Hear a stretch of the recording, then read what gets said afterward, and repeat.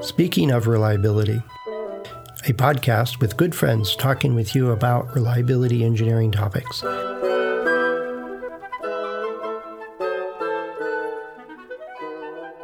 Welcome to Speaking of Reliability. This is Carl Carlson. And this is Fred Schenklerg. Hey, Carl. Hey, Fred. I get regular questions on FMEA. It's part of the joy of my life is seeing these really interesting questions that come in. And there's a series of questions that have come in recently on FMEA occurrence. And I thought that might make an interesting podcast topic. What do you think? Yeah, no, that works good. And I'm sure you've already provided the people that ask the questions an answer and stuff. But as I warn people at the end of every episode is that, send us your questions. We'll get you an answer. And it'll probably get expanded on in some podcast coming up. So, we right. always are looking for these questions. And like you, it's not like we're talking into a microphone in a place where it's quiet, and so we don't see the audience. So hearing from you in any form is great. So, little plug for that right at the start. But occurrence, I've seen that used in all kinds of different ways, and some of them I kind of go, I am not sure about. So what was the nature of that question you were? Yeah, the nature of it had to do with the concept of occurrence. What's it used for? It was a person fairly new to FMEA, mm-hmm. and so basically I turned around and linked my article on FMEA occurrence and sent them more information about it. But it was an opportunity to share some of the big issues about it. So let me just tell you what comes to mind there. Because occurrence gets misused a lot in FMEA. For example, there are applications that take the occurrence ranking, even if it's subjective, which it usually is during mm-hmm. product development. And that's a topic I'll get to in a minute, but a subjective occurrence ranking, and they basically assign failure rates to it, and then they create a reliability model from it. So there's software and applications that take the FMEA and take the logic of the FMEA and then create from it the beginnings of a system reliability model using the occurrence ranking as a failure rate and then creating the reliability numbers from it. And I have a lot of problem with that. So I made sure that my answer, I can see your reaction right away. Yeah, no, just because you can do it doesn't mean it's useful. Yes. Well, and plus, I think there must be some law, that in the universe, which is if it's easy to do, it'll be done. In other words, if you assume an exponential distribution, then you can take the occurrence ranking, you can create reliability numbers really easily, and therefore it gets done a lot because it's so easy to do, and it happens to be wrong in most cases. But one of the answers back, because I did like a summary of 3 paragraphs.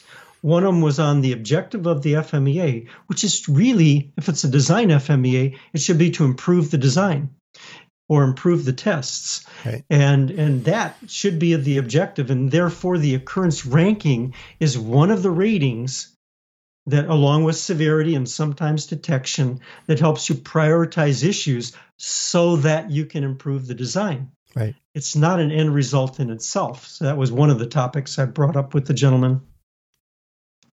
Another one is, do you do the occurrence from the failure mode or the cause?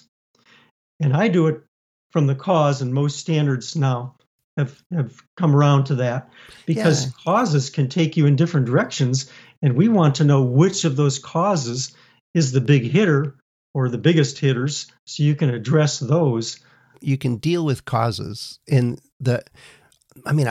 don't think I've ever seen or recommend anybody do it on the failure modes, the symptoms that you see directly. That's the kind of your lead in. Here's some function that's not working, and we get this kind of behavior, and it's important or not important, dependent on severity. Yet it's always been intuitive to me anyway, that there's multiple causes for any of these symptoms that you get, any of these modes, failures, things that you recognize on the outside. But those are the things, more importantly, is those are the causes are things I define those are the things you can deal with. You can design out, or you can mitigate, or you can, detect, or do all kinds of other things to improve the design. Whereas the failure mode, you're shooting in the dark unless you know the causes. Precisely right, Fred. And that's exactly why you want to assign the occurrence to the cause, so you can help prioritize. And you've said it really well, which is the cause is what you can address. Right. And if you because cause is really like in a design FMEA, it's a potential design deficiency. And if you also include the mechanism of failure, then you can do amazing things in the recommended actions to fix the problem, right. Especially if you've got the root cause. So that was the second paragraph, had to do with, do you assign the occurrence to the failure mode or cause? And then the third part of it is, how do you, if we got all that in place, then how do you assess the occurrence ranking? And so I instructed the person to use 3 techniques, 3 inputs. One is field data, or if you're doing a process FMEA like manufacturing data, that's input. But there's a caveat on that one, though. Oh, yes, Carl. exactly. You has to be down to the cause. If it's just that screen's blank, well, then that's the mode. And that kind of bounds where you go, but there's multiple causes for that. So it's got to be reasonable data. It really does, and therein lies the rub on so much of this, is because field data often is more of an accounting for warranty reimbursement or for some type of tracking, as opposed to root cause. Yep. And so you have to take that into account. So that's why I always say it's an input. The other caveat, in addition to what you said there, is that usually the design has changed or there's new technology. Otherwise, you wouldn't be doing an FMEA. Right. And the fact that it's got new technology, new application, new environment, that changes how you consider or how you use the field data, because that failure mode may or may not be present in the new design, or it may not be present in the same failure rate. Right. So it's all input, that whole subject of field data. Well, at that point, it starts to become subjective pretty quick. Exactly. And then the second contribution is, in the FMEA world, we have a column called prevention controls, design controls prevention, or process controls prevention if it's a PFMEA. And those are the methods or actions that are currently in place to address the cause.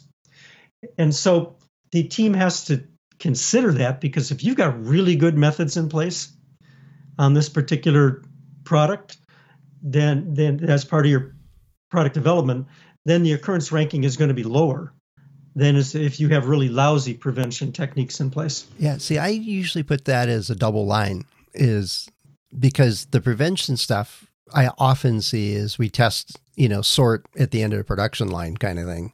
Or, we do ongoing reliability test, or we do this or that or the other thing. And sometimes there's filtering out and reworking a significant proportion of their products, and that gets expensive. Yeah, it might be effective for them at an expense. So I say, well, if we take that away, what's the occurrence ranking? Oh, now this is a top hitter for us. It happens all the time. Well, how about we look at what we can do to design that out and avoid the cost of the sorting and prevention stuff you do later? Excellent. Yeah, they're very, very good points, because then those will become recommended actions in the FMEA. Right. And so that kind of dialogue is really, really good. The third input is how much of the design is new, like new technology, new applications, new environments, because that inherently adds risk. And so you have to take that into account. So if you're taking into account those 3 things, then you can sort of balance what the occurrence ranking will be. Go ahead. Well, I almost never have data with these things, but I have run into people that try to shove data into it. They take vendor fit rates, or they open up Mill Handbook 217 and they fill it out that way. And I saw one of them like that. And I suspected they were doing that so they had a hard number in there that then the software could go create a model for them. I'm like, no, don't do that. Yeah. For all kinds of reasons, but don't do that. But it's when you're in a room and somebody says, correct me if I'm wrong, but I have new technology and we really don't have experience, or it's kind of like stuff we've used before, but we don't really know. And we're not really sure what's inside this little box that we're getting. I look at the occurrence rating at that point is it's fuzzy or just unknown. And I tend to say, well, how bad could it be? And we don't know. What's the upper range of that? And then it might be on a 10-point scale, it might be 7 or 8 or 9 or whatever. It's just unknown.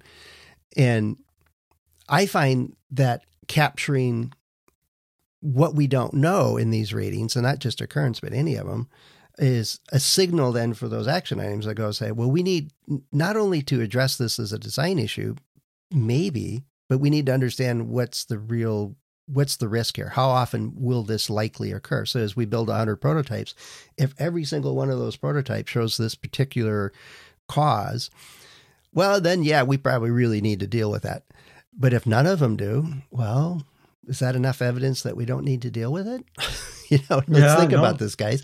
But it's not a failure rate. It's not the end goal. I look at it for occurrence. One of them is, well, what do we know and don't know? How well do we understand this? If we got great field data and it's a slightly new application, but the combined knowledge of our engineering talent and experience is going, well, this is a low problem. It's unlikely to occur for us, and we're pretty certain of that. We give it a lower number. But if it's unknown, give it a higher number. And or it's, we're taking a risk here going to this technology, and we know that it has a higher than we expect failure rate. This cause, we're putting it in a saltwater environment now. We got to deal with that. We know it's going to be higher. Then you give it a higher number. It's not like, oh, it's 8.7 fit rate here, and it's a Weibull curve with this characteristic life over here. No, it's relative ranking of this is from our experience and all those inputs you talked about, this won't happen very often, like once a year in all of our production. And this other one will happen every time we turn the product on. You got to rank it. You just got to force rank it into it. Because I've also seen the occurrence rating where they go, everything is a 2, because the table we're using says anything between X and Y, which is a broad range, usually an order of magnitude type range. Well, everything we do is in that range. So everything's a 2. And they're like, well, that's also not helpful. Well, yeah, exactly, Fred. So I'm agreeing with a lot of what you say. I have a few thoughts about it. First of all, just to comment on the everything's a 2. I've seen those type of FMEAs, and they talk themselves into it, and it becomes a really simple answer, but it doesn't add value. Right. Because the whole point of the risk ratings, like severity, occurrence, detection, if you use detection, is to differentiate, to prioritize. And that's the whole point of it. It's been that way for decades. And the people that think they can extract a failure rate number, like you say, 8.57 out of that, or 0.0, whatever, that violates the reality of the validity of your input data. It kind of goes along that conversation we had before we hit the record button on assumptions. Yeah. You're assuming that you can extract a failure rate number out of subjective information. And that is often a wrong assumption. Yeah. So let me just make a few comments from what you said. First of all, and I know you weren't saying it's always 1 to 10, but I'm starting to align more to 1 to 5 scales. Mm-hmm. And I would state that we want to get the minimum number of gradations that are needed to differentiate the risk, because oftentimes 1 to 10 adds more confusion because you don't need 10 gradations. And so I'm more often than not now moving towards 1 to 5 as gradations rather than 1 to 10. Yeah. And I know automotive has been a 1 to 10 forever. Well, I find I'm very flexible about whatever ranking is. And sometimes you find out that you start with a 1 to 10 because somebody said, well, that's the training we all got was based on that kind of scale. Here's our starting point. But then I find out that it's like, well, that's in the 1 to 2 range, or that's in a 2 to 3, 3 to 4 range, or that's in a 9 to 10 range. And it ends up being a 5-point scale anyway, except when we get a whole pile of them in 7/8s. And I'm like, all right. And so they're not all 8s. Which of these are lesser 8s? And let's make them 7s. Yeah. Well, and you're a good facilitator, so you're going to be able to navigate that, whatever the scale is, you're going to get to the place that adds value. Yeah, I should mention that if we want to do everything as a 2, all right, let's add a decimal to that. And most engineers can deal with that. All right, it's a 2.1 or 2.7. Yeah, the whole idea is to prioritize. The other comment is a new technology. Now, if you're doing a lot of startup work or companies that are dealing with lots of new technology, then it's going to be subjective. Yeah. And even if it's subjective, I still want to get the right people in the room. So I want to have subject matter experts that really understand their stuff. And then I want to ask them, how worried are you about this? Yeah. Have you ever, rarely is it so new that they've never done anything like it, or they haven't even seen anything like it. Right. And so I want to get a sense for how worried they are about it, and then use that to help put it on a scale somewhere. Well, that reminds me. I mean, it's not much reminding. I did this yesterday with a client, and it was fun. They sent me a prototype. I got to play with it a bit, and I'm going to take it apart, which is my next step. But they got me on the phone yesterday with one of their engineers that was kind of doing the CAD flyby, which is just magic to me. Is, well, we don't need to see that. We need to look at this. Let's rotate that. And it's all these colors and wires and tubes and everything going around. And it's fascinating going through a CAD drawing when somebody really knows what they're doing with it.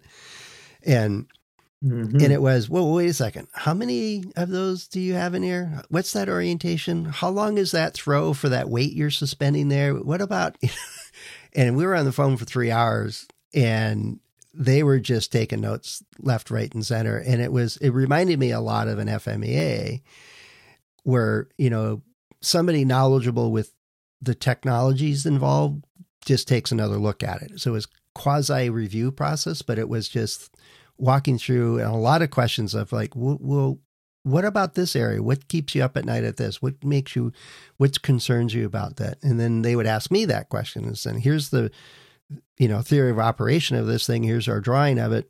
What do you think? And he says, that's great. And we went back, and it wasn't trying to, and it was really aimed at increasing awareness of where to go look. And it may feed into an FMEA at some point or another, but they were going, didn't think of that. We need to go figure it out if that's going to be a problem or not. Very high level FMEA. What keeps you up at night is a great question. I mean, that's essentially what's the failure mode is usually expressed in that way, or it could be an effect. Yep. Let me just summarize then. So the answer back to this reader, field data, you can use it as input. If you have data, that's great. But the main thing is to understand the limitations. And so, like you pointed out, the data may not get to root cause and often doesn't, or the data may not be relevant if the design has changed. Mm-hmm. And so field data is one thing as an input, but be careful about it. The second is what controls do you have in place today? And like you mentioned, they may be good controls or bad controls, or they may be controls that can be improved. But you want to understand what they are at least, because that'll help to inform occurrence, but also, as you pointed out, will help to inform recommended actions. And the third is to have a really good understanding, and this is, of course, by having the right team, how much new technology there is, new applications, and, of course, don't forget new environments, because that'll affect the occurrence. And remember, it can be subjective, and it often is, and it usually is in a design FMEA, because you're making changes to your previous designs. And so it's going to be a subjective in nature, but it's all for the purpose of risk prioritizing. So that kind of summarized my answer to the reader on the subject. And I thought that might be interesting to share with listeners. Yeah. Now, I would add one more point to your 3 is that remember the purpose of these ratings and rankings is to separate them. It's not to find the absolute number. It's really not. It's to think of it more of a forced ranking of how often is this cause likely to occur. And So it's not to provide 8.37 whatever units you want. It really is not that point. And I've seen teams get so wrapped around the axle around trying to get the absolute number, and they go off doing all this research to find a fit rate for a small LED. And I'm like, and really? they make assumptions to be able to use calculations and shape parameters and what have you. Yeah, and they spend hours doing that, and I'm like, this is something we're never going to look at again. It's such a low risk, and even if it does fail, it's not a big deal. It's like, move on. Don't worry about that. But yeah, so anyway, no, I'm glad you got the question. It's always fun to dive in on those things. I like bouncing the, techniques we each use to do these things to see if I'm off in left field, which I usually am. Oh, no. Love to hear from people about this. I mean, how do you do a currents ranking? What do you run into? And what else do you want to know about it? That's right. And let us know over at accendoreliability.com/go/SOR. And Carl and I and the other hosts of the show are available through LinkedIn and through our About pages, and even on the articles and podcast episodes in the comments field. I often forget about that one. And I think that's where you're getting some of these questions. Absolutely. And I think you cheat a little bit. You have this ask Carl a question kind of thing, ask me anything kind of thing. I do. Yeah. But all good. Thanks for the question. And thanks, Carl, for bringing it over. And we got the chance to expand on that a bit. That's great. All right. See you later, Fred. Cheers. Thanks for listening to Speaking of Reliability. We invite you to join the conversation. If you have a question or a topic that you think we should discuss in a future show, please let us know. You can find a comment box below the episode show notes, or just leave a note as part of a review on iTunes.